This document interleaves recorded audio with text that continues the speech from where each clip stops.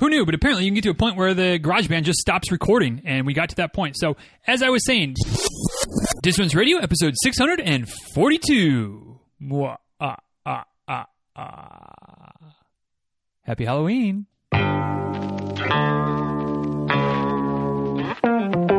Welcome back to Diz Runs Radio, where I talk with runners from all corners of the running world about running, life, and everything in between. I'm your host, Denny Cray, and it's just about time to head out the door for an easy run and a great conversation. So if you're ready, then I'm ready. Let's get started.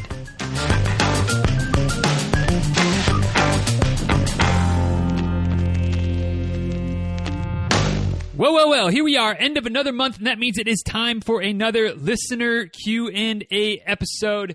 As you know, I do these episodes each and every month, but before we dive too far into the questions today, I just want to take a quick second and thank the good folks from DKMS for their continued support and partnership and relationship that we have, helping each other out a little bit as we both try to make a difference in the world. Me, very superficially trying to make a difference by, having the podcast, working with some athletes, helping them reach their running goals.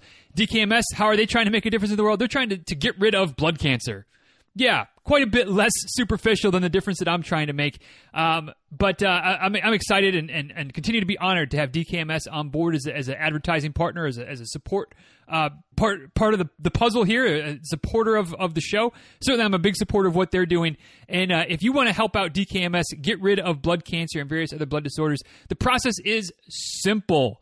All you need to do is head over to dkms.org and request a free swab kit. And what they'll do is they'll send you a little package in the mail. It's got some information in it. It's got the little container with a couple of Q-tips. You rub the Q-tips on the inside of your mouth. You put them back in the container. Postage paid envelope.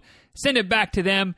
And that's all there is to it. Now you're in the database. Now you're in the pool of potential donors who are folks that are healthy and would be willing, if the genetic matchup, the genetic lottery strikes that you happen to be a genetic match for someone who has blood cancer and is also part of the DKMS system, it'll match us up or match you and that person up, and DKMS will contact you about everything you need to do or are capable of doing in terms of giving a marrow donation that could potentially save a life. And the process is pretty simple. I'm not going to say it's completely painless, but it's not a huge ordeal for you as the donor. You'll be back to running probably within a few days, if not a week or 10 days, something like that at most. And in taking that little bit of a break, you're giving somebody the chance to live a healthy, cancer-free life. So I think it's a pretty small price to pay. So if you're willing to do that, dkms.org is the website. And you can also text the word AMAZING. That's AMAZING to the number 50555 to get more information. Get all your questions answered right there on your cell phone. So thank you to DKMS for the continued support. And in all seriousness, thank you guys for supporting DKMS, for getting yourself into the pool of potential donors. You never know if you might be lucky enough, I'll say it, lucky enough to be a match for somebody who's in need, who needs a donation. And you can give that to them, give them the chance to live the rest of their life, whether it's a few years or a few decades or even longer than that, cancer-free. Wow, what a cool thing to be able to do. Thank you to DKMS for what they're doing. So, like I said, today it's the end of the month. It is listener Q&A time, and if you're new to the show, new to these parts of the internet, the process is pretty simple. Every month, somewhere in the middle of the month, I put a little post up in our private Facebook group, which you can get to just by pointing your browser at dizruns.com/Facebook, or the next time you're on Facebook, just type into the search bar the Diz Runs Tribe, click to join the group. We will let you in. We have a pretty easy policy of, you're welcome until you prove to be a douche, and then we get rid of you. But as long as you're not a douche, you're welcome to hang out and talk about running a little bit with some folks who are pretty much drinking the running Kool-Aid, just like myself. And we have a good time picking on each other a little bit, all in fun, supporting, loving, answering questions, whatever we can do. But like I said, somewhere in the middle of the month, I put a post up that says, hey, what are your questions this month? And people in the group chime in with their questions. And boy, did they chime in this month. We got the last few months, there's been a lot of questions. And I feel like this one is every bit as long, if not longer, in terms of number of questions than what we've had recently. So buckle up, settle in, because I'm going to try to keep the answers somewhat short-ish. But if you've been listening for a while, you know what happens on these episodes. I get going, I get rambling, and pretty soon we've got an hour and 20-hour and 30-minute Q&A episode. So we'll see what happens. We'll see how long it takes. And hopefully the answers will at least be useful, at least a little bit. But I suppose if they're not, you're getting what you pay for, right? You're asking for free advice, you're getting free advice. Hopefully the free advice is good. I think most of the time it is, but every once in a while, who knows? Maybe I swing and miss. But without any further ado, let's go ahead and dive into the questions. The first question this go round this month of October, the year 2018, comes from Miss Brooke, who asks, on average, how much faster do you try to run your marathon compared to your long training runs? And this is actually, it sounds like a pretty simple question, right? But for me, it's actually a bit more complicated. It's a little bit tricky, if I may be so bold, because I don't do a lot of pace anything these days. With my experiment on heart rate training and the results that I've clearly been seeing, and I'm going to talk more about that as the year gets a little closer to the end. But when I train now, my pace doesn't matter. It's all about heart rate. So I'm trying to stay within a certain heart rate zone, or at least below a certain upper limit. And as long as I'm underneath that limit, I'm happy. So that means if I, for some of the longer runs, does that mean I have to slow down quite a bit to stay under the limit? Absolutely. Does that mean I might have to walk a few times? Not because I need to walk, but because my heart rate's creeping up too high, and the quickest way to bring it down is to walk a little bit? Do I have to walk? Absolutely. Does that screw up my average pace on Garmin? Absolutely. Do I care? No, I don't care at all, because I'm all about this heart rate training, keeping my heart rate low, or at least, below my aerobic threshold, which we'll talk about that a bit farther down with some of the other questions that are coming up.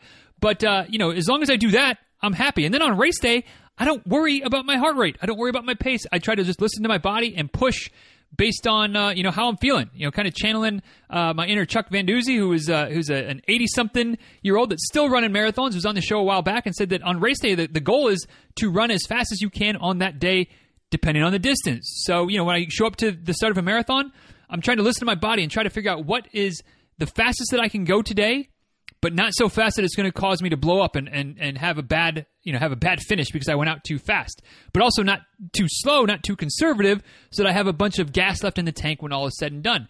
So instead of trying to keep my heart rate in a range on race day, or try to keep my pace somewhere in particular, on race day, I just turn the watch, the information, the data fields on my watch to basically just elapsed time, and total distance. I usually keep that up on there as well, but that's it. So I have no pace per mile, no average pace overall, no heart rate information, nothing. I just run based on how I'm feeling.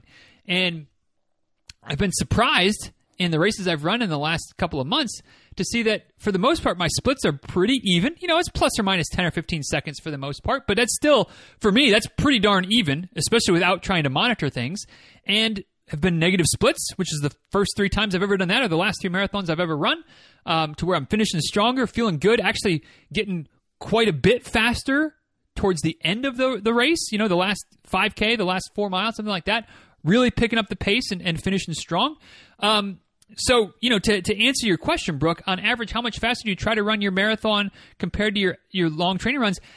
I do, but I don't, because the faster the pace thing isn't something that I worry about. So, if you're not going to be as all in on heart rate training and buy into the philosophy as I am, then maybe the recommendation would be definitely you want a gap. I would say probably at least a minute, maybe even bigger than that, 1.5 minutes to 2 minutes. If you look at my paces for a lot of my runs, like I said, on some of those longer runs where I'm keeping my heart rate in the zone and that's required me to really slow down and mix in some walking as well, I'm usually in the 11:30-ish per mile pace. And then on the most recent run, Seven Bridges Marathon in Chattanooga, Tennessee, on the 21st of October, just a couple of weeks ago, my average pace on that day was 9:19 for the final marathon, for the full marathon. So, I was, 2 minutes faster on race day. The average kind of short to moderate size long run, I think my average pace usually ends up being somewhere in the 10:30 to 10:45 range. So still a solid minute to minute and a half faster on race day than I am in my training. So definitely you want to keep a gap in there. You want to keep your easy runs easy. And, as I've said, and I will probably continue to say, because I'm a pretty big believer, I think that measuring that heart rate is the best way to go. But if you're going to go by paces, you definitely want to have a pretty good gap between what's easy and what your easy runs are and what your, goal race pace would be. because you want to keep those easy runs easy, and that means you're probably going to have to keep them a bit slower than you might think you want to, or than you think you should. But if you stick with it and train intelligently, the results are there. The results are there, and they show up on race day when you when you try to tap into it and get after it. So, hope that helps, Brooke. I know it's not the greatest answer, but you're certainly always welcome to check out my Strava or my Garmin. All that stuff's public. You can check it out and kind of see how slow I go on easy days, and then on race day, boom, not that I'm blazing speed or anything like that, but like I said, it's a solid 1.5 to 2 minutes per mile faster for the marathon. And if I was going to go on a half marathon or something like that, it'd be even faster, because obviously I'd be pushing harder for a shorter distance, so I'd be going even faster than that. So it's all relative, but definitely don't be afraid to have a pretty good sized gap between your training pace and your race day goal pace, for sure. Next question comes from Karen.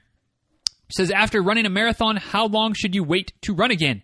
I've heard a day for every mile, but no way am I going to do that. I've also heard to reverse the taper to wade back into the mileage. What are your thoughts on that? Yeah, Karen, I've heard that same thing too about, take a day off for every mile. Maybe you've heard me talk about it because I've mentioned it here and there as far as one of those rules of thumb that I just don't understand it. It makes zero sense to me. And I don't think that there's any, there really is any how long should you wait, because to me that's a bit of one size fits all advice, and you all know where I stand on one size fits all advice. I think it can one size itself right on out the door because it's useless. There is no one size fits all advice. There's no one size fits all rule that we should follow, because we are not one size fits all runners. One of us is unique. Our training background, our physiological background, the races are different. Different courses, different. Hilly, is it uphill, downhill, flat? What the weather was like? All of those things, all of those factors are going to determine how much time off we need, which is why in the book, here a little book plug, but in Be Ready on Race Day, I talk about how maybe the pain-free +3 is a better idea for when you should be ready to come back to running. So if you're not familiar with that, Karen, or anybody else, basically what that means is wait after your race, wait until you're pain-free. That might be the next day. That might be a week. It might be 10 days. Who knows? It depends on how hard you pushed yourself, how well your training went. Like I said, on the factors of course topography, layout, what was it mostly crushed gravel? Was it hard concrete? Was it trail? There's a whole host of things that are going to factor into how long you're going to be sore. But wait until you can go up and down steps without any pain. Wait until you can sit down on the couch and get off of that without any pain. Wait till you can sit down on the toilet without any pain. Because if you're not, if you haven't experienced that yet, those are some of the, for me at least, those are like the three most common, like when I know I'm feeling better is when I can come down the stairs easily, sit down, stand up from the couch, from the toilet, from a low seat, anything like that, where it's kind of a deep squat-ish type of movement. So wait until you're pain-free. Then wait 3 more days. Wait 3 more days. Why? Well, there's no real science here. There's no real verifiable thing. But if there's one thing I know about us as runners, and this is me being guilty of this as well, we want to get back to running as quickly as we can. I think even though a lot of us try to cut short maybe the pain-free part of it and get back out there a little bit quicker, I think once we're all pain-free, it's like, all right, we're ready to go. But to your body, that might not be the case. In fact, a lot of times that's not the case, which is why very often, I see this in my athletes, I see this from people in the Facebook group, I see this on social media, where it's like that first run or two back after a marathon, like, God, it's a slog. The legs are heavy. It doesn't feel great. That means your body's probably not fully recovered yet. More than likely. Maybe not. Maybe there's other factors going on as well, but probably your body's not fully recovered. So that's where the +3 comes in. Wait till you're pain-free, then give it 3 more days. On that third day, go for an easy run. Okay? But what that does is it just gives us just a little bit more time to sleep in, a little bit more time to foam roll, a little bit more time to do some yoga or some cross training. Something to get the body moving and get the blood pumping, but probably not going to, stress us in the same way that running is going to. Your body just needs some time to recover. And again, most of us don't give ourselves enough time. So erring on the side of giving yourself a little bit extra time, not a bad choice. It's certainly not going to erode all of your fitness. You're not going to not be able to run because you waited 3 more days to train. You're not going to forget how to run. You're not going to be gassed after the first half a mile or something like that. You're going to be fine. And if anything else, you might be in a better place because you're giving your body that extra little bit of rest. So pain-free +3 is my recommendation on how long you should wait. And that could be anything from 4 or 5 days to 2 weeks, 3 weeks, 4 weeks, depending on how your body is feeling coming out of the race. As for wading back in, definitely the reverse taper is great. Something that just kind of, don't dive right back into like full normal training mode. Like, couple of easy runs. Keep things pretty easy, probably for at least a month or so as far as intensity goes. Again, that's kind of a general blanket statement, but for the most part, running easy is going to be, and that's not just for me coming from the heart rate standpoint, but just run easy because your body is still probably recovering a little bit even after your pain-free +3. So don't push workouts. Don't push speed stuff right away. Don't go too long. Ease back into it, certainly over the course of a week or two, but maybe even into a month where you're keeping the volume a little bit lower and then gradually ramping it up as you go. Keep the effort, the exertion level, the pace slower, easier, things like that. And your body will know. Listen to your body. When your body's ready to go again, go. But don't try to force it. Don't try to talk yourself into it. Don't try to look around at what other people that ran the race that you run are now doing as well. This needs to be what you need to do to try to mitigate your risk of injury, make sure you're fully recovered, and then get on to whatever the next thing is in your training plan. So pain-free +3, yes. Reverse taper, yes. Be smart. Don't rush the process, Karen. Take your time. Enjoy the glow of the marathon, and enjoy the recovery process as much as you can enjoy not running for several days. But you'll get back there, and you'll be ready to go whenever it is that you're actually ready to go. Next question comes from Maria. How important is it to cool down or stretch after a long run? It is important, but it's I hope it's not vital because it's not something that I'm very good at doing. I might walk for a half a block or something like that to quote unquote cool down after a long run, but I don't do, I'm not one that's stretching in the parking lot. I'm not one that's walking for 10 minutes after I finish my long run. There's good reasons to do that. The physiology makes sense as far as helping to gradually bring the heart rate down, gradually bring the core temperature back down, keep the heart rate, keep the body moving a little bit so blood doesn't pool in your legs, things like that. All are beneficial.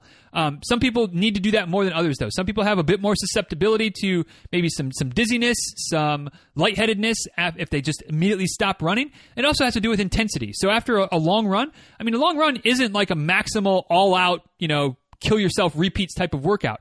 After those type of workouts, I definitely try to take in, a 5, 10, 15-minute easy run to just kind of bring things back down, and that's when it's really more important than just after, if you're out for a 12 miler, a 15 miler, something like that.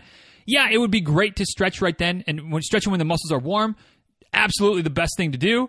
But it'd be very hypocritical of me to say that after every long run, you need to stop and stretch right then for 10 minutes because I don't. It's an area that I could improve upon. I try to stretch a bit in the evenings when I'm sitting around watching TV, maybe do some foam rolling and some stretching at the same time. Again, not perfect on that. It's important. Yes. Is it vital?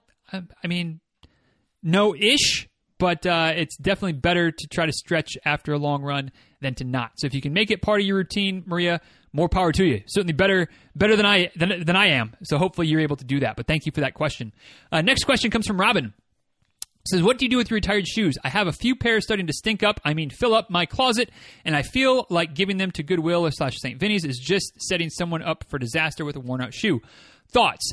I don't really know, Robin, to be honest with you. I keep a couple pairs as kind of kick around the house shoes as far as, working in the yard, things like that, where I don't mind if they get dirty or nasty or something like that because they're just worn out shoes and but they still have a little bit of life left in them for doing that type of thing. And maybe that's where donating them to the Goodwill you might not be setting somebody up for disaster because, for the most part, I think, hope that when people are shopping at Goodwill, they recognize that these shoes are used. So if they're a runner, it's probably not the best place to get running shoes because that they're probably shoes that have been worn and don't have a lot of running life left in them.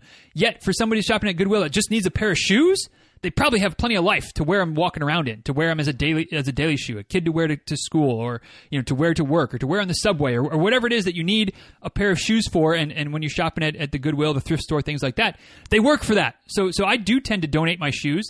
I've also heard of running stores, running shops that have collected shoes and given them through different programs, this, that, or the other.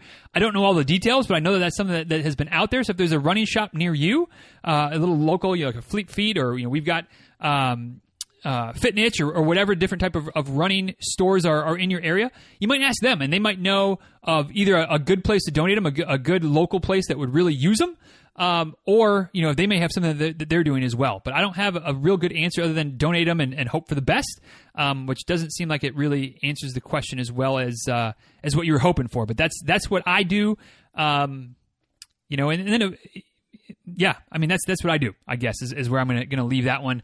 Hope that helps, Robin. But if others have ideas or things that that you've done with your shoes that really lets them go on to something more productive than just sitting around in your closet, let us know. DizRuns.com/642 is the link for the show notes. You can leave a comment there. You can also find Robin's question in the post on Facebook and reply to it right there, like Dana has done. She talked about sneakers for funds as something that she's heard about and linked the page there. I didn't look into it, so I don't know exactly what that all entails, but maybe there are some options out there as well. Maybe a little Google. Maybe I should have Googled before I answered this question. I don't know. But if you have suggestions, let us know. Next question comes from Ava. What is your take on the idea that marathon runners need variety in their racing schedules to improve in the marathon? I'll admit that I've pretty much drank the 26.2 Kool-Aid and haven't raced any other distance in years. I've run races of other distances, but only as part of a marathon training cycle and as training runs rather than actual goal races. She says, I've been hearing more people talk about the benefit of cycles for halves and 10Ks and 5Ks and strengthening other systems and ultimately making you a stronger marathoner. Curious what your thoughts are. And funny that this happened because I think both Ava and Ellen were leaving their question at about the same time, because the very next question is from Ellen, who says, I've heard in another running podcast about the importance of changing up training cycles. For instance, not always training for a marathon every year, doing a 5K, 10K cycle or half marathon cycle to make a stronger runner and work different systems. What are your thoughts? To be a better distance runner, should someone take 6 months to a year off from marathon training to work on the anaerobic system? So, ladies, great question. But I pretty much disagree with the premise, okay? And here's why. Hear me out. When it comes to training for really any distance, physiologically, the training pretty much is the same. It's pretty much not that different. How you would prepare for a 5K, 10K, half marathon is not dramatically different than how you prepare for a marathon. Now, obviously, there are some differences. You don't maybe need quite as much volume when you're training for the marathon as you do for the shorter distance. You don't need to get 16 and 18 and 20 plus mile long training runs in as part of a 5K training cycle as you do for a marathon training cycle. So there are some differences there. But what the training looks like, it's not dramatically different. Like, it's not like you're going to all right, I'm going to really, next summer, I'm really going to focus on the 5K. And instead of doing, 3 easy runs and a speed workout and a long run for my 5 training runs per week, you're not going to all of a sudden go, I'm going to do 4 track workouts and a tempo run, and that's it. Like, if you do that, you see what I did there? But if you do that, guess what? You're going to be injured before you get to race day anyway. So who cares? So why would you do that to yourself? You're still going to do some easy runs. You're still going to do some speed work, some tempo work, something like that. You're probably still going to do a long run. Now, again, it may not be quite as long, but you're probably still going to do a long run. So the way you're mixing up your training really doesn't change. At least it shouldn't from a physiological perspective. Maybe you'll do some different workouts instead of doing, maybe 3x2 mile repeats or something like that. Maybe you're going to do something that's a little bit shorter. You're going to do more 400 meter repeats and things like that. But guess what? Both of those repeat workouts are still good. They're both going to still help you no matter whether you're running 26.2 miles or whether you're running 3.1 miles. All right? They both still work. They're both still good. They both still stress your system, make you stronger, make you faster, help you improve your form, bone density, all of those things that speed workout does. They do that whether you're training for a marathon or whether you're training for a 5K. So the premise that you need to do that to work different systems is pretty faulty for me. However, there is a caveat here. Where that maybe would make a lot of sense, where that maybe would be a really good idea, is between your ears. Is in your brain. You can definitely get yourself in a situation where you're just kind of burned out, maybe chasing that Boston qualifying goal. Or you're just burned out from having to schedule your weekend activities around what day you're going to do your long run each week and things like that. And so shifting that focus to something shorter, something that's a bit more manageable, maybe that is a bit, that is a bit faster, that you're going to push a little bit harder on, that can give you a different mental challenge that can spice things up in your mind, spice things up in your outlook. And then when you do come back to the marathon, if that's something that you want to do, now you've got a fresh perspective on 26.2 and on what that race is like and how it's different than the shorter stuff and things like that. So on that sense, it absolutely could make a difference. But from physiology, no. When it comes to training your anaerobic system, guess what? You're not really doing that anyway. Anaerobically, and the only anaerobic races that we run are 400 meters and shorter. And even then, like my 400 meters wouldn't be anaerobic because I'm not fast enough to make it anaerobic. Anaerobic stops, or at least ceases to be the major source of energy production after like a minute. So to think that training for a 5K is an anaerobic race and make yourself more strong anaerobically is misguided. It's just misguided. The science isn't there. The science, in fact, is very strongly in the other direction that anything 800 meters and longer is an aerobic race. Period. So working on the 5K, you're still working the aerobic systems. Working on the marathon, you're still working the aerobic systems. So yes, one is faster. Yes, you're more likely to toe the line of anaerobic threshold and building up lactic acid in your system with the 5K than you are at the marathon. At least if you're running the marathon well, you're not going to really toe that line. But there's still aerobic races. There's still absolutely aerobic races. And from a physiology perspective, from a fitness perspective, focusing on one versus the other, not doing a whole lot of difference one way or the other. So, if you're kind of sick of running the marathon, then train for something shorter. If you're not, then keep doing the marathon. Keep doing what you enjoy doing, because the training's not that different. Maybe run a harder race once in a while, like something short, a 5K once in a while, something that you're really running harder once in a while, and run it all out just for fun, just for that little break in the routine. But you don't need like a huge training cycle for it. And in fact, if you remember back to when Paige Biglin was on the show, she said that her best 5K PRs were when she was still doing 100-mile training weeks. So clearly, there wasn't a whole big difference between her marathon training cycle and her 5K cycle, yet it was just that little bit of focus difference on race day that she was able to just fly in the 5K. And, in the same type of training, she'd obviously be running her marathon much slower. But physiologically, she's still seeing those same improvements, so it doesn't really matter one way or the other. It's all between the ears, I think, in most of those situations. So I kind of disagree. I firmly disagree with the idea that you need to take a break in order to train your body differently, because you're really not training very differently from one to the other. So hope all that makes sense. Not meaning to get too fired up on you there, but really, from a physiological perspective, from how your body responds, not a big difference one way or the other. Another question from Ellen says, strides, what are your thoughts? Incorporate them weekly after easy runs. Do you think they make a difference? So I've pretty much never done strides. I think maybe I've done them once. I see no point. I see no reason. And maybe that's just my ignorance. Maybe that's just because I don't know as much about strides. Maybe it's because I don't come from a track background where, that's a regular part of a weekly training routine leading up to the track meets, things like that. I just don't do them. I don't. So maybe I'm leaving something on the table. Maybe I'm missing something. If I am, let me know. Y'all, if I'm a fool for ignoring strides, let me know. I don't see any reason. So I don't do them. So I guess what I'm trying to say is that I don't think you need to do them. If you want to do them, go for it. I don't think they're hurting anything, Ellen. But I don't see a big reason why they have to be part of a routine.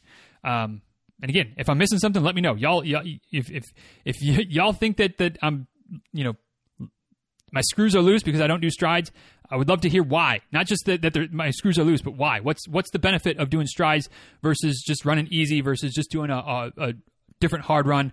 What's the point of strides? I don't get it. Doesn't make sense to me. So sorry, Ellen, I don't have a good answer for you on that one.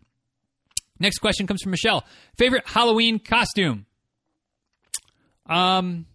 So question for you, Michelle. You're talking about for myself or for others? So I don't know that I've ever really had a good Halloween costume.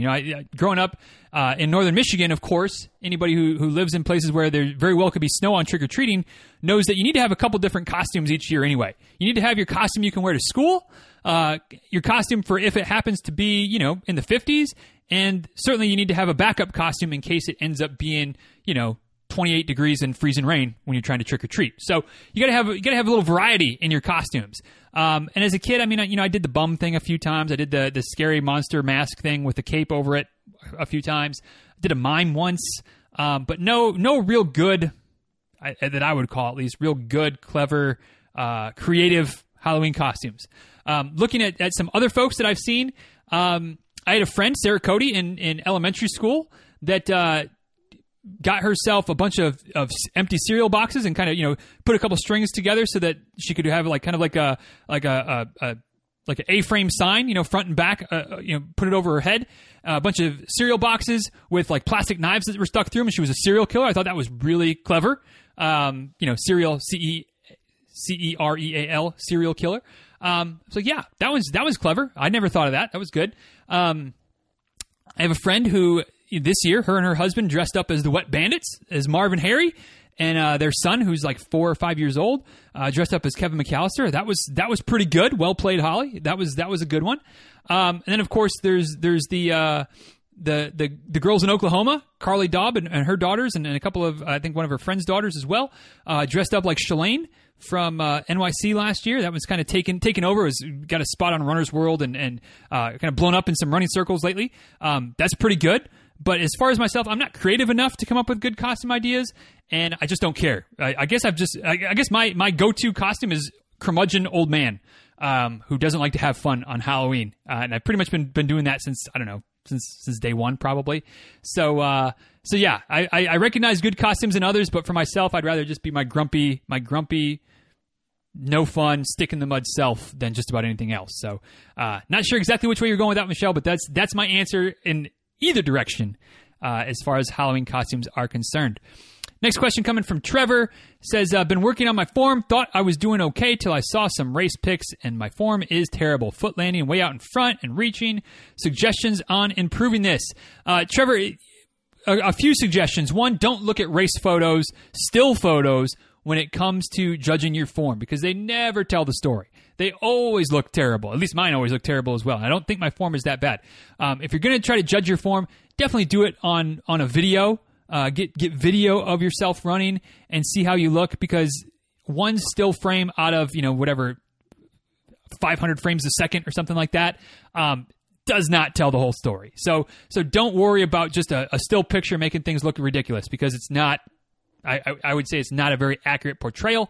The other thing I would say is, unless you're having real problems with your form, unless you're having real injuries that you can pretty much directly relate to your form, it may not be worth worrying too much about trying to get perfect form, because then we start getting into that one-size-fits-all territory. What is the perfect form?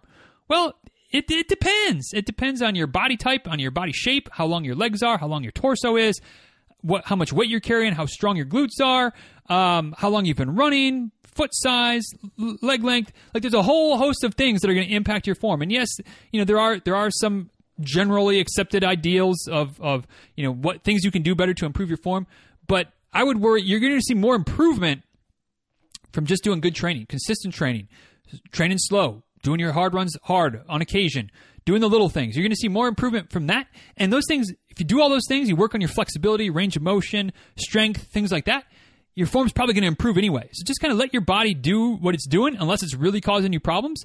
And I think that would be a better way to go forward as far as addressing your form than trying to force your body to do something that it's hard to get perspective on in the moment anyway, because you're running. So then you're relying on these photos that don't really show an accurate picture, and you're like, oh God, my form is terrible. Like, just relax. Let your body do what it does, and focus on what you can control. Focus on training intelligently, little things, and a lot of your form issues will probably solve themselves. And then once you get to that point, then maybe it's worth making some effort for some of those little tweaks. But if you're newer to the sport, don't worry about your form right away. Is my 2 cents on the topic, at least. Next question comes from another Michelle. It says, tempo runs. What exactly is a tempo run, and what pace do you run these at, and for how long? So the idea of a tempo run, typically, although I've seen some different definitions over time, but typically the way at least I see tempo runs is that they're kind of something where you're kind of pushing the limits. You're kind of pushing your I've also seen them called threshold runs. So you're kind of pushing your lactic threshold a little bit. Like, how hard can you go and maintain it for a certain duration. And the goal is that as you train at that level on a somewhat regular basis, so that definitely counts as a hard workout. So you're not going to train there daily, but once a week, once every couple weeks, something like that. The idea is that your body becomes more capable of handling, processing, and using the lactic acid so it doesn't build up in your muscles, which means that you're not slowing down, you're not getting a muscle failure. Because remember, lactic acid does not cause muscle soreness, it causes muscle failure. We talked about that recently. So the tempo runs are to help you become more efficient at processing lactic acid while you're still running. That's the idea. So the way you do that is you try to kind of butt right up to that line of what's too hard. What is that point where lactic acid is building up faster than you can break it down? And the rule of thumb, for whatever rules of thumb tend to be worth, is that you take your 5K time and what's your 5K pace per mile and add somewhere between 5 and 15 seconds to it, and that's kind of your tempo pace range. So if your 5K time, if your average pace was 9 minutes flat for your 5K, you'd want to keep your tempo run somewhere in the 9:05, 9:10, 9:15 range, to where you're almost pushing at that near maximal kind of 5K level, but not quite. So you're getting right up to that line, right up to that lactic threshold, but you're not quite crossing it.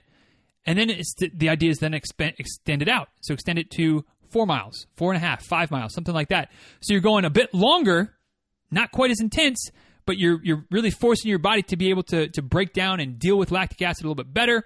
And then hopefully, as you improve, you're getting faster. So now your tempo pace is now 8:45, and now it's 8:40, and now it's 8:30, and you're getting faster without the lactic acid building up and causing you to have to stop. How often do you do them? How long? I mean, it depends. I've sometimes where with different athletes, I try to keep them at 3 miles or less. Sometimes we do it once a month. Sometimes we do it once every 2 months. Sometimes we do it every week. There's a lot of variables at play there. A lot of it, again, comes down to what your training background is, how fit you are, what your goals are, what you're working towards. If you're doing longer races, you could make the argument that you need to do them for longer amounts of time. So maybe 5 miles, 6 miles, 7 miles. But then I think that maybe you need to back off your tempo pace a little bit, because if we're going at just a hair under what you can maintain for 5K, then asking you to do that for 10K, you're not going to be able to maintain that pace. We're setting you up for failure. So then you need to slow it down a little bit. So it's kind of a sliding scale too, based on the duration. But I think if you're new to tempo running, aim for 10 to 15 to 20 seconds slower than your 5K pace, and aim for 3 to 4 miles. Eventually, maybe working yourself up to 5 miles max, and you'll get some benefit from it. But remember, those count as hard runs, so you're not going to do those all the time. It's going to be an occasional thing that you're going to work on, and will improve over time, and you'll have to readjust your paces as you go. So, got several more questions, but just real quick before I forget, I want to take a second and once again remind you that DKMS is a partner for this episode, is the sponsor for today's episode. You guys have been doing a great job of signing up and supporting DKMS, and if you haven't done that yet, those of you that have, thank you for doing that. Again, I mean, it helps me because it helps keep the sponsors happy and keeps them advertising on the show. But much more importantly than that, especially when it comes to DKMS, is it's helping people who are battling blood cancer to have more of an opportunity to find that perfect match to get themselves a marrow donation and get themselves onto the list of people who have successfully beaten blood cancer with the help of DKMS. The last numbers I saw, there's been some 70,000 successful donations that have been happening in the last 20 plus years due to the DKMS model, due to having this large pool, over 8 million people in the pool of potential donors.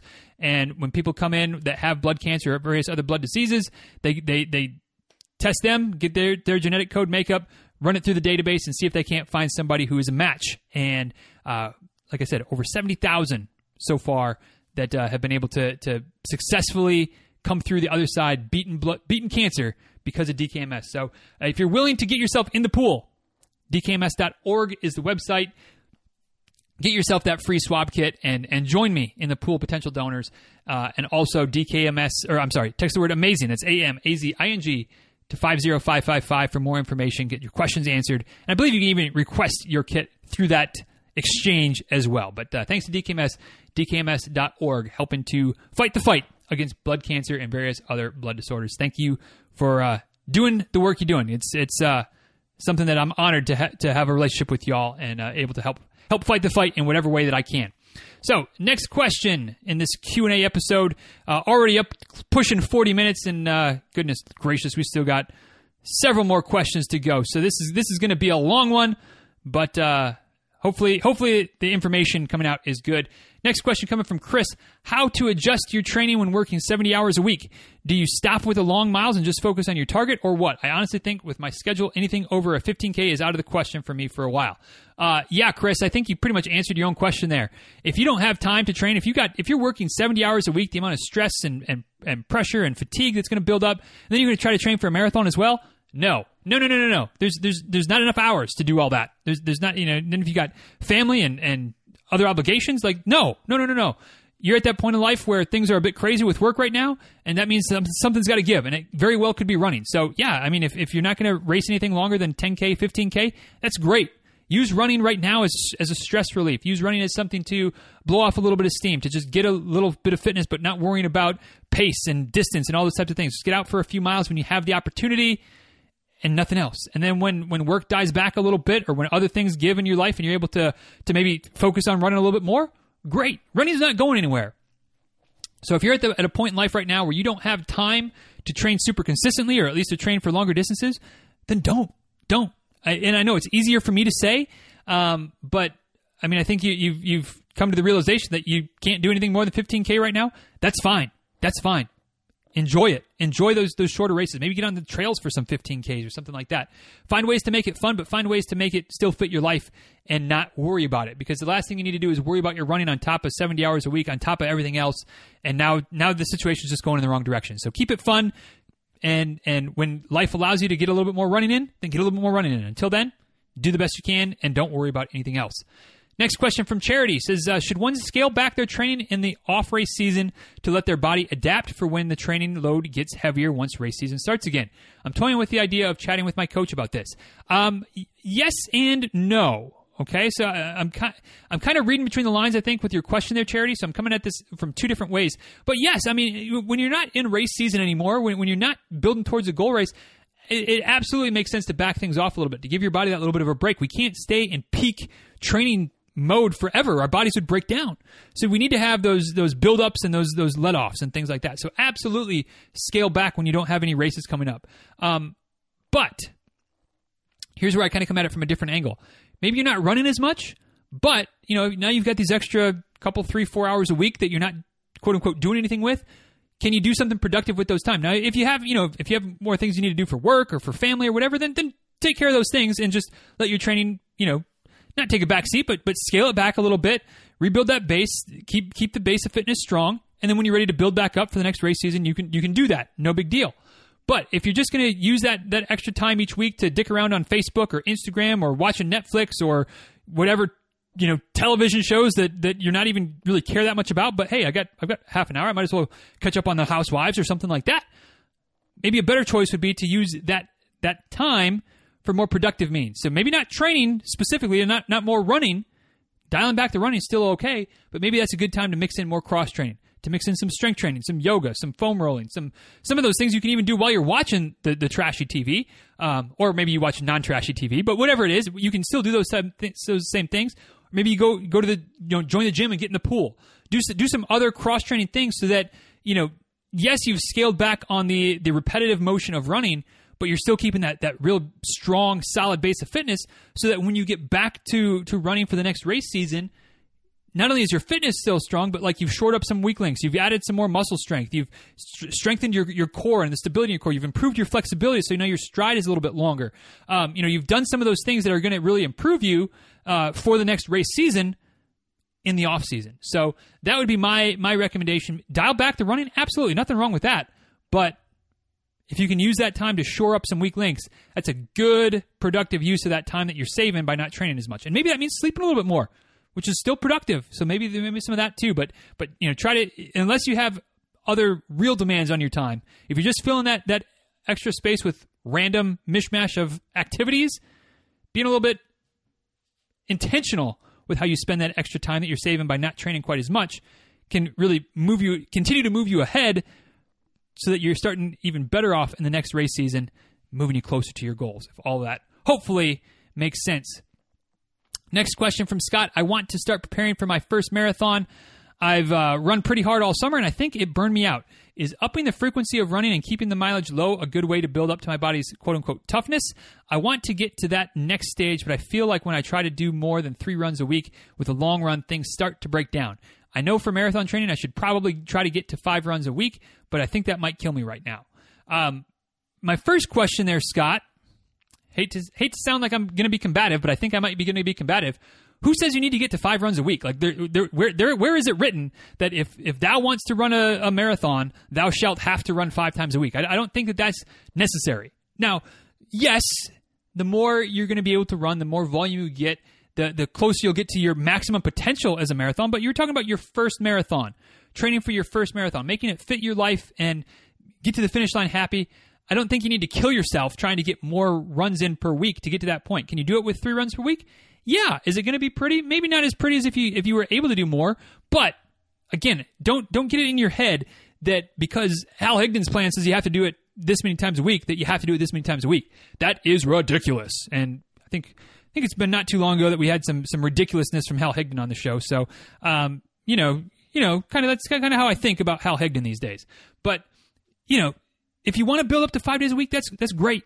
You don't need to. But definitely if you're going to start adding, whether you're adding an extra day, whether you're just adding some more miles to those runs so that you're still only running 3 days a week, but you're instead of going, a 3 miler, a 4 miler, and an 8 miler for your long run, now you're doing, 5 miles and 5 miles and 12 miles. Whatever it is, as you build up, I think you follow my logic here. Definitely want to keep things easy. When you're adding more to your plate from a volume perspective, that is not the right time to also add more from an intensity perspective. Your body can handle both for a short duration of time, but if you already felt like it was burning you out, and you already felt like your body can't handle it when you're up in the volume and keeping the intensity the same, then that's your body's kind of way of telling you, like, hey, whoa, dummy, like, don't do any more or we're going to break down. So that's where you definitely want to be smart. You want to back off and keep your pace really easy, maybe even slowing down more than you're already doing on your easy runs. Just to give your body that time to get used to the extra time on your feet. And if you're going to add a 4th day, don't just try to add it in at the same level of what you're doing with the other ones. Subtract a little bit. So maybe you're at 4 miles, and 8 miles for your long runs. Well, now, and you want to add a 4th day to your week. Well, now go 3 miles, 3 miles, and 3 miles. All you're doing there is adding 1 mile of easy running during the week, and maybe even bump your long run from 8 miles to 7. So now you're not adding any more mileage, you're not adding any more volume, but you're adding that extra day. Give your body a couple weeks to kind of adapt to that, and then you can start bumping things back up a little bit more volume-wise to where now you are building some extra mileage in there. But, give your body a break. Progress slowly. No need to try to force things. No need to try to ramp things up too quickly. Just be smart. Work in the right direction over time, over several weeks, and that's where you see the progress, and that's where your body is able to adapt and respond to the increased demands. And that's where you're going to then be able to mix in speed workouts and longer long runs and all that kind of stuff that's going to help you be more ready for your first marathon. But it starts without kind of a lot of flashiness. It starts by just adding a mile here or subtracting a mile there and replacing it somewhere else to get your body accustomed to those increased demands. And that's where you can then start to really do some of the more fun building once your body gets used to it. Once your body's not breaking down, and once you're not trying to feel like you're killing yourself running 3 times a week or 4 times a week or whatever the case might be. So hope all that makes sense, Scott. There's no one right way or wrong way to do it. There's the way that works best for you, and there's a lot of options in that, more than likely, that you can play with different variables to make it fit for you, make you feel good, make you enjoy the process of training towards your first marathon. So lots of options out there. No right or wrong answer for sure. Next question comes from Tracy. She asks, this last marathon training cycle almost broke me. How do you recover and avoid burnout after several rough training cycles? As a follow-up, thinking of training for speed rather than endurance for a season, i.e. 5K, 10K max distance. Thoughts? So kind of pretty similar to the question that Ellen and, gosh, why can't I remember? Ellen and Ava. There we go. I didn't have to scroll up. It came to me.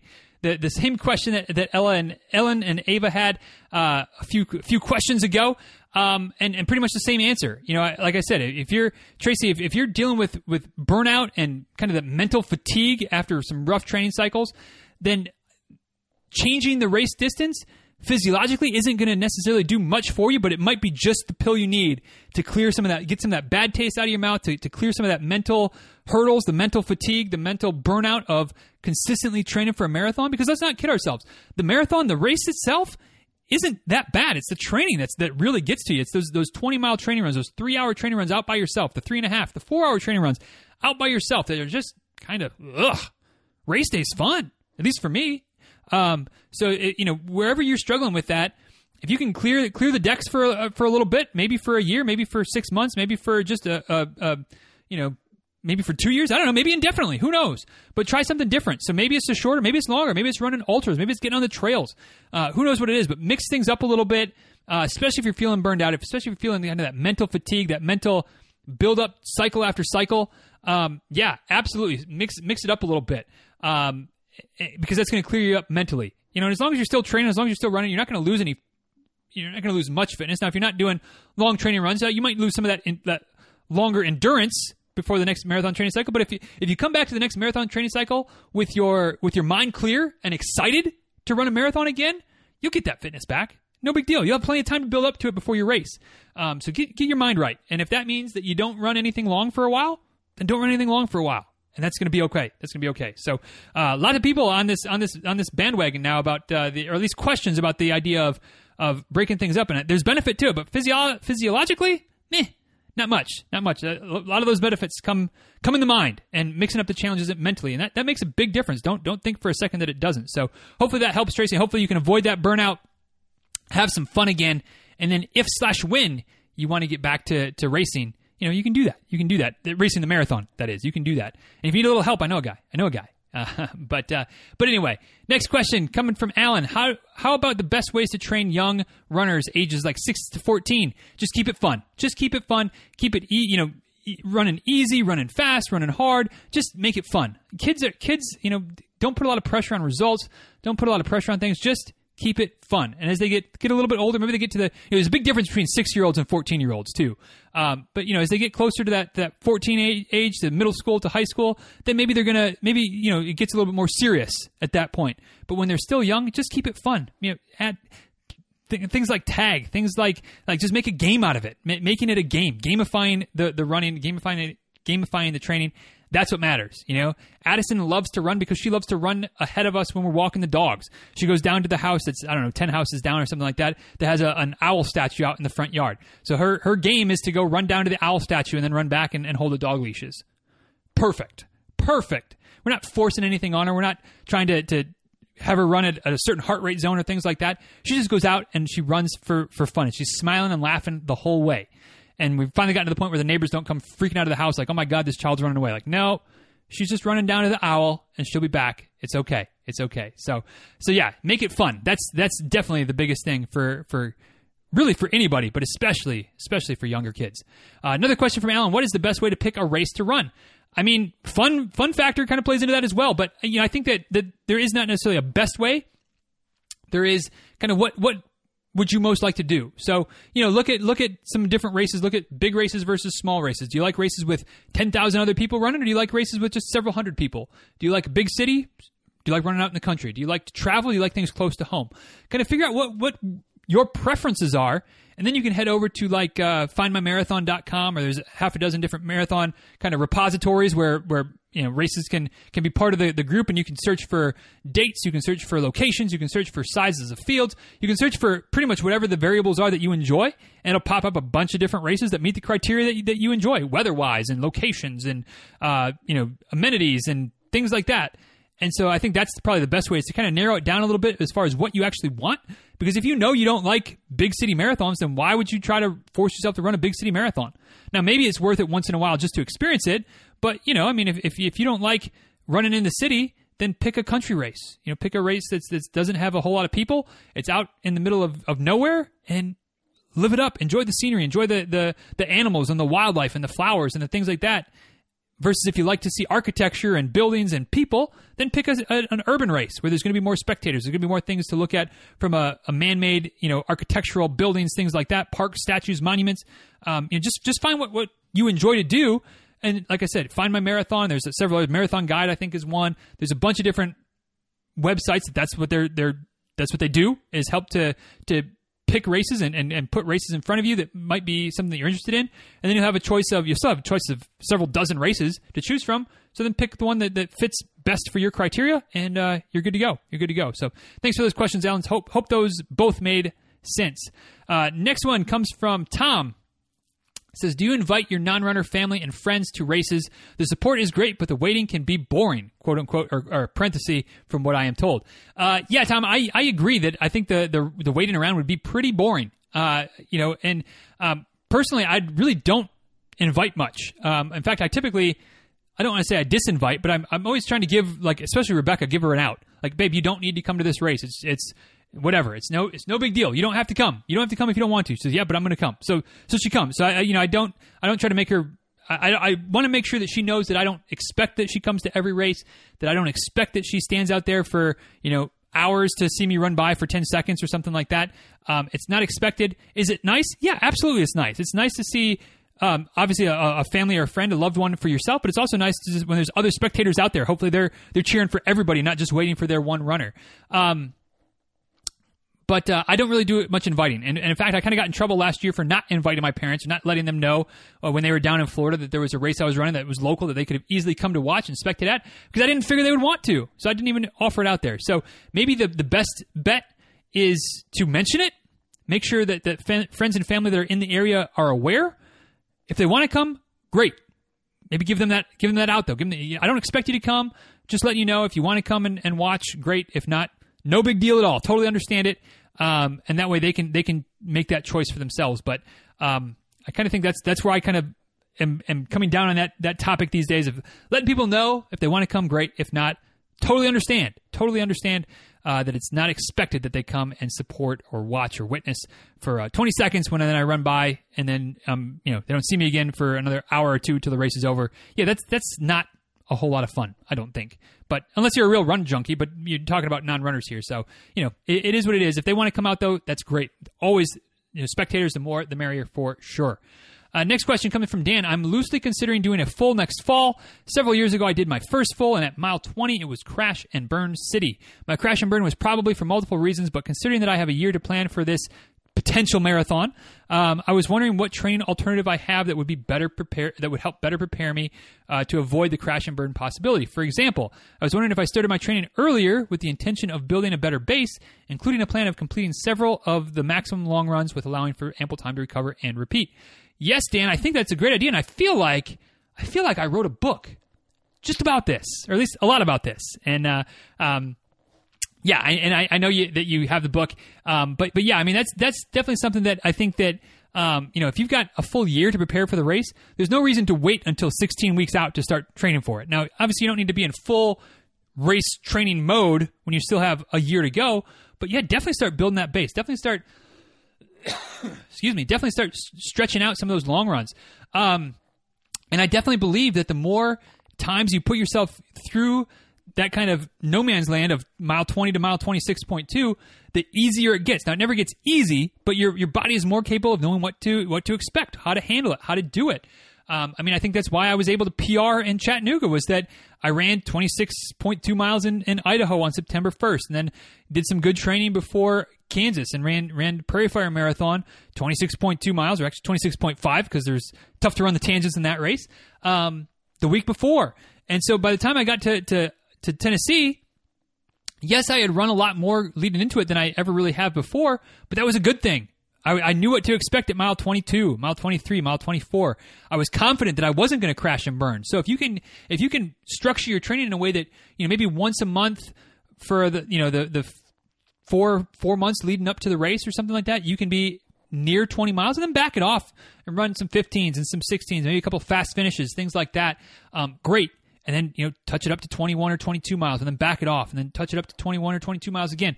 You do that a few times and you're going to be confident that you can finish the marathon strong. And I think that confidence piece is something that, just comes with experience. And you may not be able to simulate race day experience without doing a race, but you can definitely experience mile 20, mile 21, mile 22 without a huge extra risk, without a huge setback in training, if you're doing it intelligently, if you're keeping those runs easy. Don't push the pace, keep things nice and easy, Then the next week is kind of a recovery week. You're going to pull back a little bit, allow those legs to recover, get a couple runs in, but nothing crazy. Then, normal training for a couple weeks, then build up to it again and see what that does for you. So I think that is a great plan, and definitely not necessarily foolproof in that it will 100% guarantee that you won't crash and burn, but I think it'll do a lot for you to make sure that those last few miles, that last 10K, is as smooth sailing as it can possibly be at the end of a marathon. So hopefully that helps you there, Dan. And thank you for the question. And obviously, if you have the book, I'm happy to kind of help you along the way as it goes. So let me know other questions along the way. Another question from Brooke says, I'm considering doing the Blue Ridge Marathon. How did you train coming from somewhere flat, going to run in the big hills and mountains? I live near Florida, so I think my city is almost as flat as yours. Yeah, Brooke, when it comes to training for a race that's literally in the mountains, like the Blue Ridge Marathon is, and you're training for it in Central Florida, or I think you're in South Georgia, if memory serves, so, still pretty flat part of the world, there really is no way to be fully prepared. I mean, there's just not. You can still be well-trained, and you still need to be well-trained, of course, and maybe it's even more important when you know that the topography is not going to do you any favors. But, you're not going to be the strongest on the hills when you never run on the big hills, That said, if you're a little bit creative, you can find some ways to get a little bit of hill training in usually. Maybe it's highway overpasses, which is something that I relied on when I was getting ready for Blue Ridge. Maybe it's parking garages, and you're running up and down the ramps in a parking garage if there's a parking garage near you. Maybe it's just finding a few little hills here and there, little driveway hills or something like that aren't much, but there's something. But you just do the best you can. You try to be creative. What man-made hills can you find if there's not real hills that you can go climb? Maybe it's getting in the car and driving a little ways to get to some hillier parts of your area. Not every week, but a couple of times at least to get experience with it. Maybe when you're visiting family and friends, if you don't have family and friends right nearby, maybe they live in a more hilly area. So maybe you make a point to go visit some folks a few more times with the expectation that you're also going to be running a fair bit while you're there, so you can experience the ups and the downs of running a race like Blue Ridge. And then the other thing I think that you should do if you decide to run the race, and I would definitely encourage it. It's a great race. I really, really enjoyed it. Looking forward to running there again at some point. I don't know when that point will be, but wouldn't mind having the opportunity to go back to Roanoke and run it again. But definitely adjust your expectations. It's not going to be a PR race. I mean, I don't think it's a PR race for anybody unless maybe if you live right there and you can run those hills and mountains all the time, then maybe. But if you're running those hills and mountains all the time, all you have to do is run one course that's like slightly flatter, and you're going to PR there. So, it's not really a PR course. It's not a course where you need to worry about the time. Just enjoy as far as finishing time.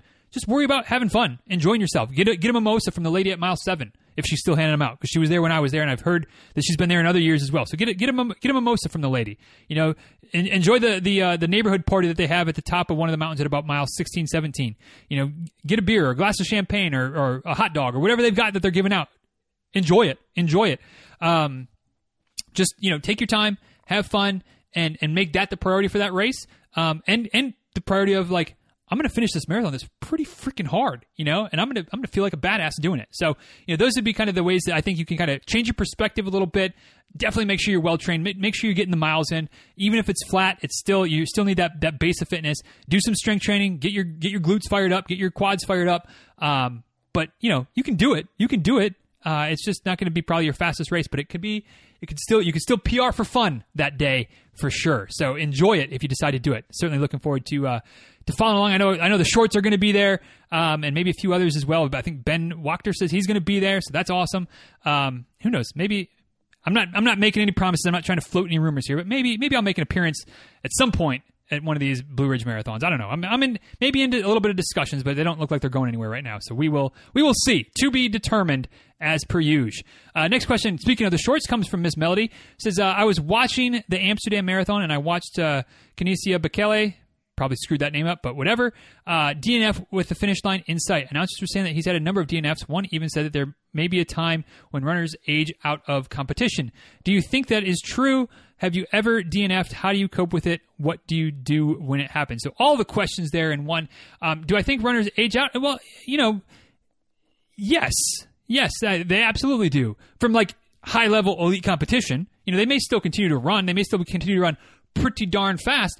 But at some point, you get to a point. I mean, Meb aged out of competing internationally, competing in the elite field, and had to, kind of turn over the reins to some of the younger guys and let them battle it out at the front of the races. Doesn't mean he doesn't still run, but he's just, when you're running for a livelihood, eventually Father Time catches up to all of us, which is better than the alternative, of course. So yeah, runners definitely age out. When it comes to elite DNFing, I don't know that they often do it when the finish line is in sight, but if they know they're not going to have their best day that day, if they know they're not going to be competing for a place on the podium and a paycheck, it's not uncommon at all for them to DNF because it saves themselves for the next race. Maybe they jump in another race a month from now that they wouldn't normally have raced, but because they recognize that they weren't going to do well in this race and they DNF'd at mile 12, there's still a lot of life left in those legs, so they can come back and race again.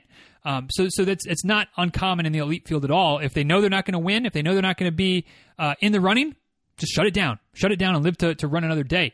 When it comes to me, have I ever DNF'd? No, I never have.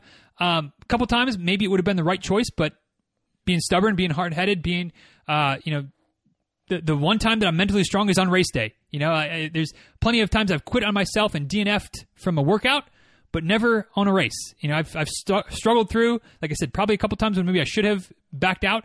But I think when it comes to coping, it really just comes down to, getting a little bit of space, giving yourself a few days, and then really kind of thinking about why. Did you DNF? Did you quit because you just didn't want to do it? That's a little bit that might be a little bit borderline kind of lame sauce.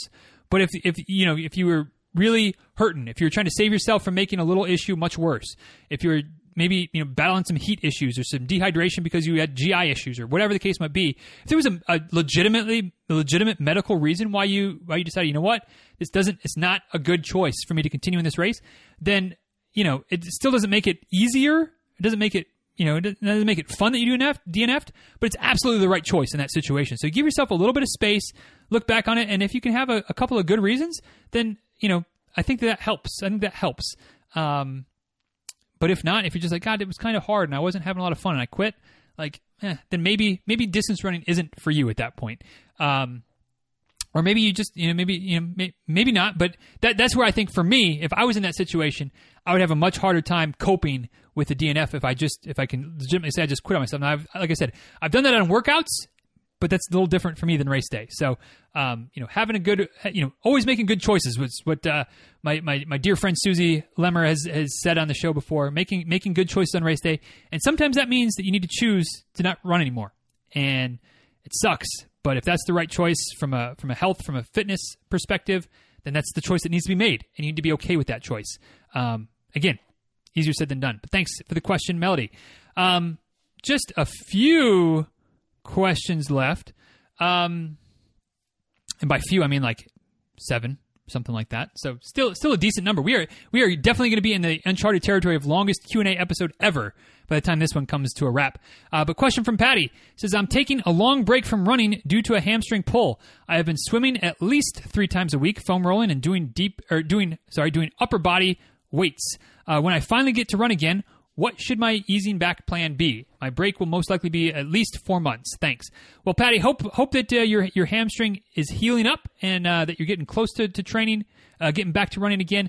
But definitely take it slow. Definitely take it easy. And that may be slower and easier than what you think it's going to be. But the big key, if you're going to be out for 4 months, 5 months, whatever it ends up being when you get back to running again, the last thing you want to do is go too hard, too quick, re-aggravate the issue, and wind up injured again. So I love what you're doing. I love that you're being smart. You're swimming. You're maintaining your fitness. You're foam rolling. You're trying to speed up the recovery process, doing upper body strengthening, doing whatever you can to stay strong and fit. That's fantastic. And it's going to make the recovery or the easing back into running go more smoothly and go quicker. But again, don't want to do it too quickly. Don't want to go too fast to get back at it. So, probably ease back in with a run walk for several weeks. Probably start walking first, but hopefully your PT or your doctor, whoever you're working with, will kind of advise you on some specifics there. But start with walking. Maybe start with pedaling a bike. In addition to the swimming, some things that are forcing your hamstring to work a little bit more, but aren't providing a lot of stress. And then when you start to run, something as simple as like 10 or 15 seconds of running followed by a few minutes of walking. 10 or 15 seconds of running followed by a few minutes walking. Doing that for several weeks. And then, or maybe at least for a week, and then you start to bump it up a little bit, 30 seconds, 40 seconds, a minute. But just really ease back in, really be listening to your body. I mean, that's good advice for any injury situation when you're coming back. Listen to your body. Don't worry about how quickly the doctor's protocol says you should go. Don't worry about how quickly others say that, you should be back in a couple of weeks. No, worry about how you're feeling, how your body's responding, because everybody's different. Your history is different. Your injury is different. There's no one size fits all. I feel like that's kind of a theme of this episode as well. No one size fits all anything. So ease back into it. Yes. Maybe take a couple extra days off. Maybe, 2 steps forward, 1 step back, as far as you increase the run walk intervals a couple of times, and then, take a couple of days to ease back a step on that. Not because you're injured, not because you have to, but just to be safe. Just to be safe. Because again, the last thing you want to do is re-aggravate that hamstring and wind up, missing another 3 months or 4 months for it to heal. So be patient, stick with it. There may be some little potholes, some little setbacks along the way, but as long as it's nothing major and you're being smart, making smart decisions, taking a DNF from a training day if you need to, you should be able to get back relatively smoothly, hopefully, as long as you're just easing. I mean, the big part, easing back in and ease a little bit slower maybe than you think you need to. But again, err on the side of caution. Adu, my first question. When is your usual cutoff time for Q&A, like the last day of the month, or how do you decide? So the way we do this around here, I guess maybe I haven't explained this recently, but the Q&A is always the last quote-unquote regular episode of the month. So I consider the regular episodes to be the interviews, because way back when the show started, there were no QT episodes. It was just 2 interviews a week. So those were the regular episodes of the show. And then, picked up the quick tip episodes on Fridays, and I kind of just keep Fridays are for quick tips. Mondays and Wednesdays, those are the regular, quote-unquote, episodes of the show. Those are the days that we do interviews.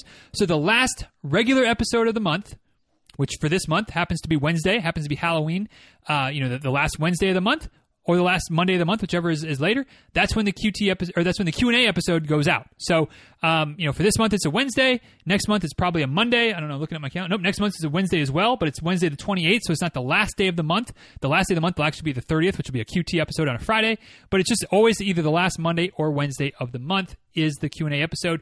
And then when I cut off for the questions, it just depends on when the day is. So for a Wednesday episode, I usually record, as I am right now, the day before. So I'm recording this, prepping it, getting it all ready on Tuesday for the show to go out on Wednesday. If Monday happens to be when the Q&A episode goes out, then I'm probably prepping the show on Friday. And anybody that submits questions on Saturday or Sunday, kind of out of luck. Went too late.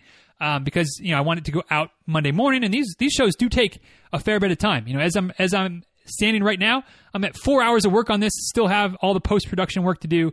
So this is going to be probably a 5 to 6 hour episode when it's all said and done.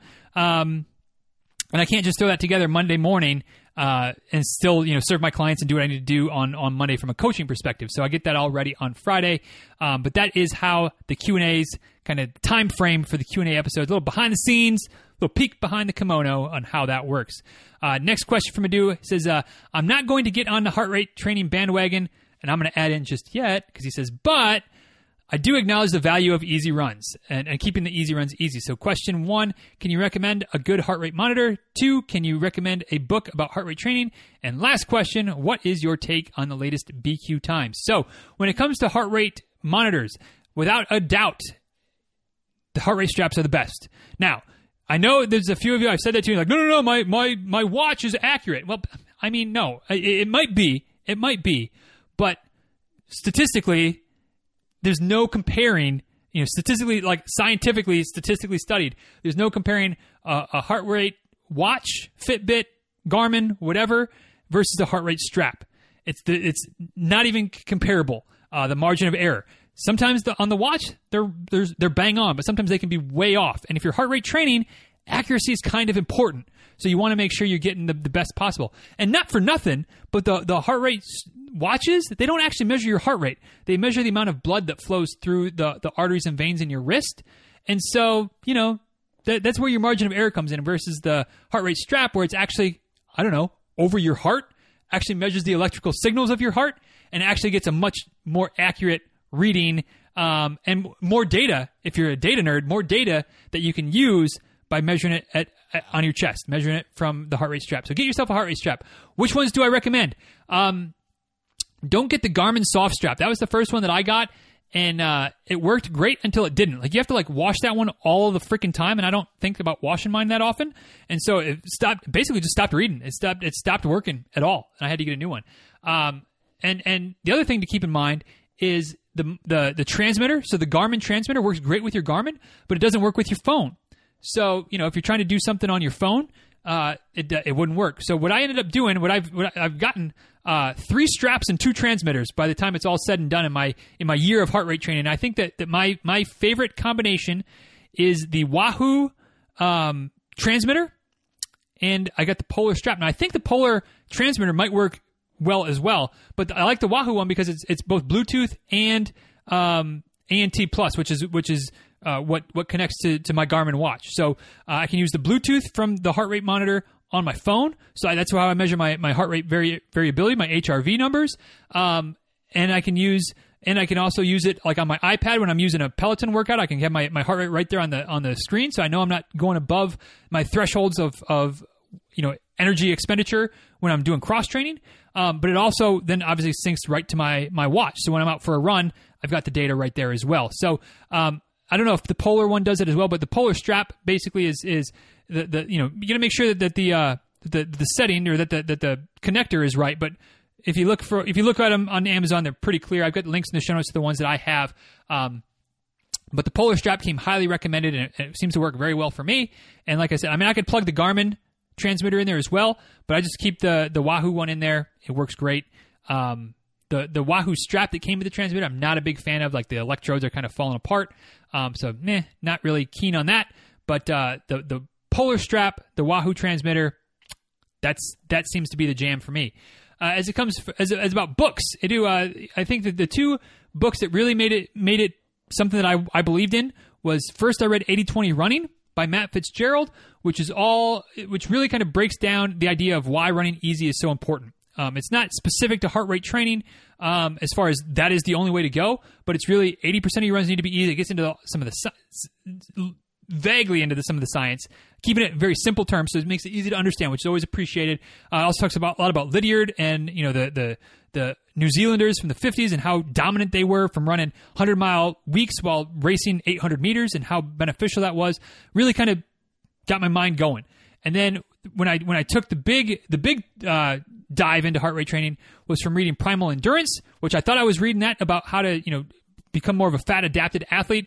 But the whole first chapter in there, which is the biggest chapter of the book, is all about slowing down and heart rate training and why it's important and how beneficial it is, and how the longer that you run, the longer that you race, the longer distances, the more valuable it is, the more it pays off.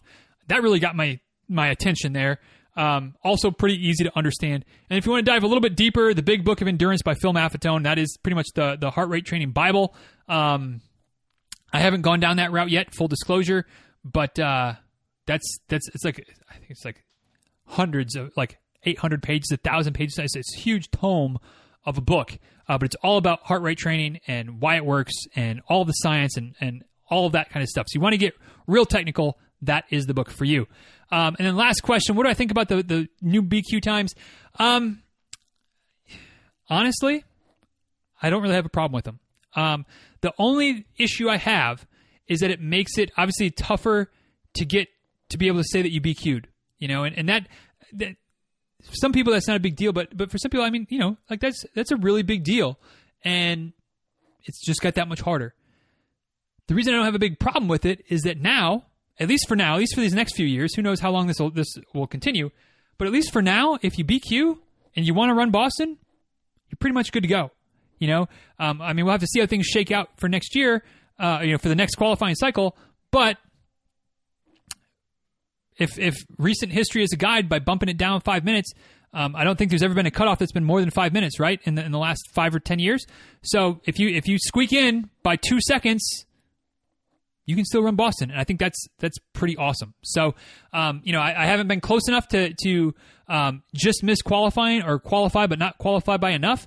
But I feel like it would be an easier pill to swallow to have just missed it than to qualify by a couple of minutes and then have the BAA tell you that, sorry, you qualified, but you didn't qualify good enough, so you can't come run our race. I think that would be a harder pill to swallow. So it's frustrating because now I'm that much farther from a BQ, But at the same time, if I can get there in the next several years, hopefully I can squeeze under the BQ mark by a few minutes, and even by a few seconds, and that'll still be enough to get me to Hopkinton. So, I'm not excited for it, but I'm not upset by it or frustrated by it either. I like I said, if it means that those that BQ can actually run Boston, then I'm okay with it.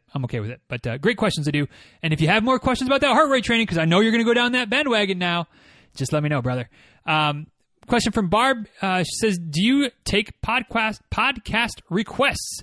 Absolutely. So if there's somebody that you know about, whether it's somebody who wrote a book or some elite, or better yet, somebody just like you and I who you think has a good story to tell and would be a fun chat to have on the podcast, let me know. Always love getting those requests. It actually makes it a little bit easier to get people on the show because I can say, hey, a listener requested that I interview you, as opposed to just me kind of creeping them out by reaching out to them. So that helps. And on the flip side of that, for those of you that listen to other podcasts, if you think I'd be a good fit, whether it's running or otherwise, feel free to float my name out there to those hosts, because I'm always excited to be answering the questions instead of asking them. So thank you, Barb. But and yes, if you think that Mark Cucuzella, I think, would be a good person to have, I'm certainly going to reach out to him. So thank you for that suggestion. 2 questions left, I think, unless somebody else pops in here as we go. From Jen, what is your opinion on what reasonable post-race food would be?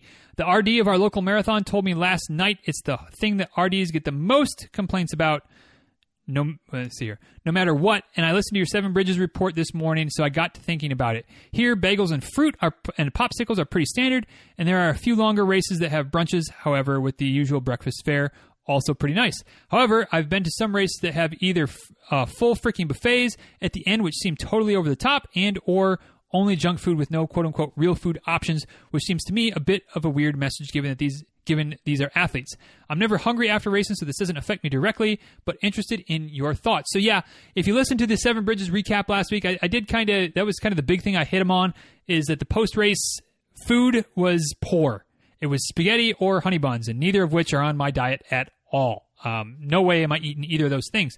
But to answer your question, Jen, and I think I can really empathize with the RD, because the race director from your local race, saying that they're never going to get it right. They're never going to get it right. There's too many people that have too many dietary preferences, too many different dietary needs, that and the budget that I'm sure goes into post race refreshments and spread isn't endless. So you got to find things that fit the budget.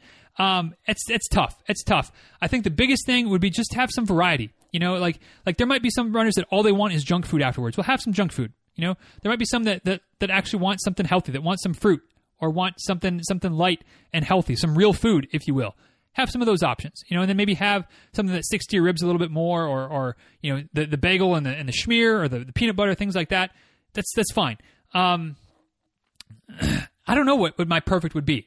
It's one of those things where I feel like I know when I don't like it, but if there was better things there, I don't know what I would choose. I think for me, it would really kind of be coffee, really. Honestly, that's it. If there's coffee at the end of a race, black coffee, I'm good. And that was another thing that was missing from Seven Bridges. They had cappuccinos and French vanillas and hazelnuts and all this shit. Just give me freaking black coffee. Is that asking too much?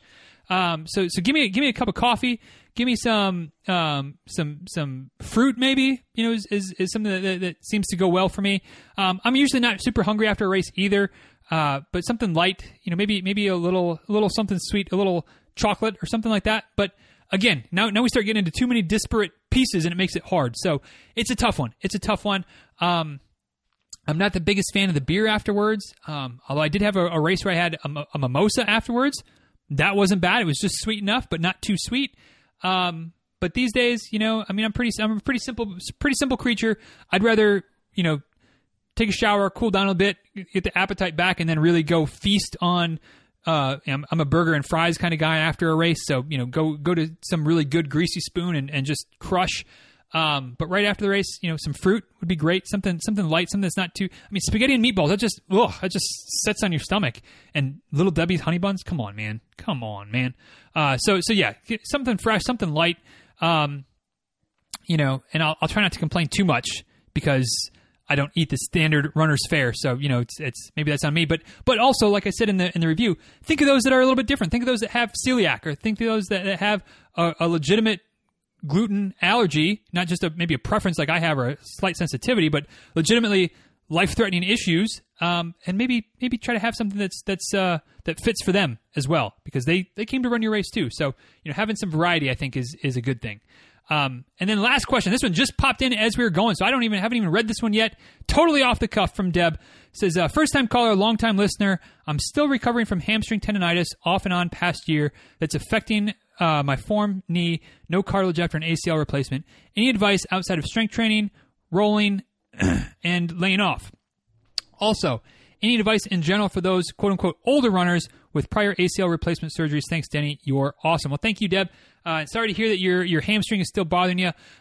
Without having the ACL, there's kind of a couple things that, having the ACL, but not a lot of cartilage. So, obviously there's a little bit of, kind of some force issues that could happen there.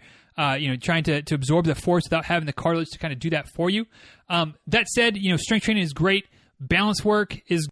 Who knew? But apparently you can get to a point where the GarageBand just stops recording, and we got to that point. So as I was saying, balance work is good. Working on your balance, working above and below the joint, so working on your calf strength, working on calf flexibility is going to be helpful. Same with your hamstring, working on hamstring flexibility, hamstring strength.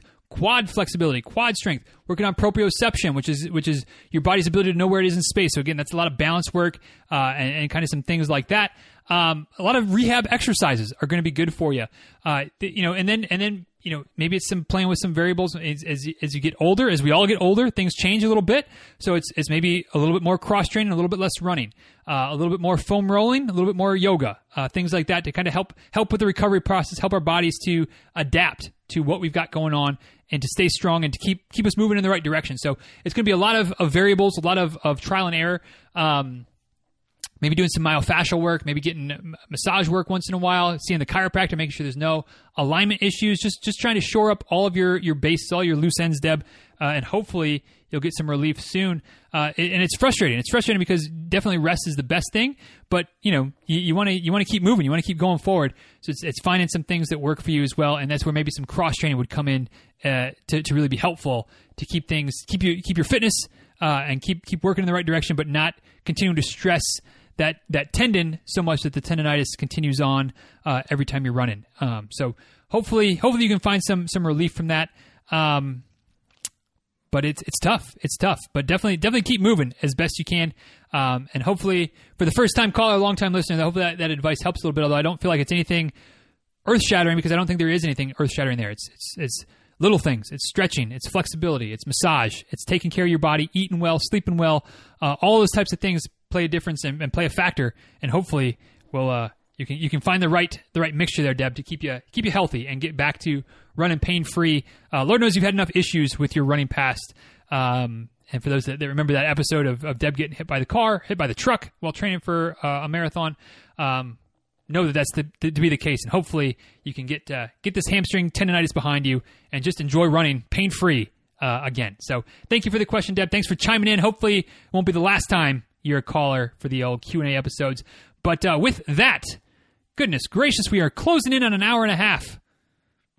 Apparently this guy likes to talk, and apparently my voice is hurting. Gotta get some fluids in here and rest the old vocal cords for the rest of the day. But thank you guys for listening. Hope this was helpful. Thank you all for the questions. Once again, if you want to get your questions done next month, head over to the Facebook group, Diz Runs Tribe on Facebook, or facebook.com/DizRuns will take you right there. Click to join us, join the party, join the shenanigans. There's no shortage of that for sure. Have a good time. Hopefully, we're working towards the goal of being the best Facebook group, best running group on Facebook. So come check us out and see if it's something that you enjoy. And last but not least, thanks to DKMS for their continued support. DKMS.org. Text the word amazing to 50555 for more information.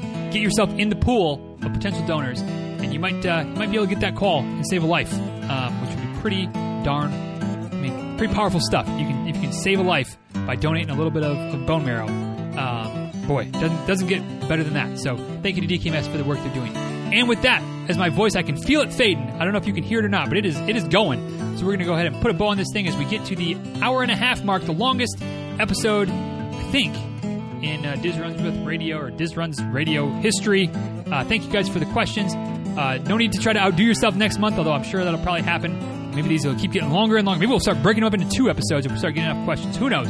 But until next time, please be well. Take good care. Thank you all for the questions. Have a great rest of your day, and we'll talk soon. Take care, guys.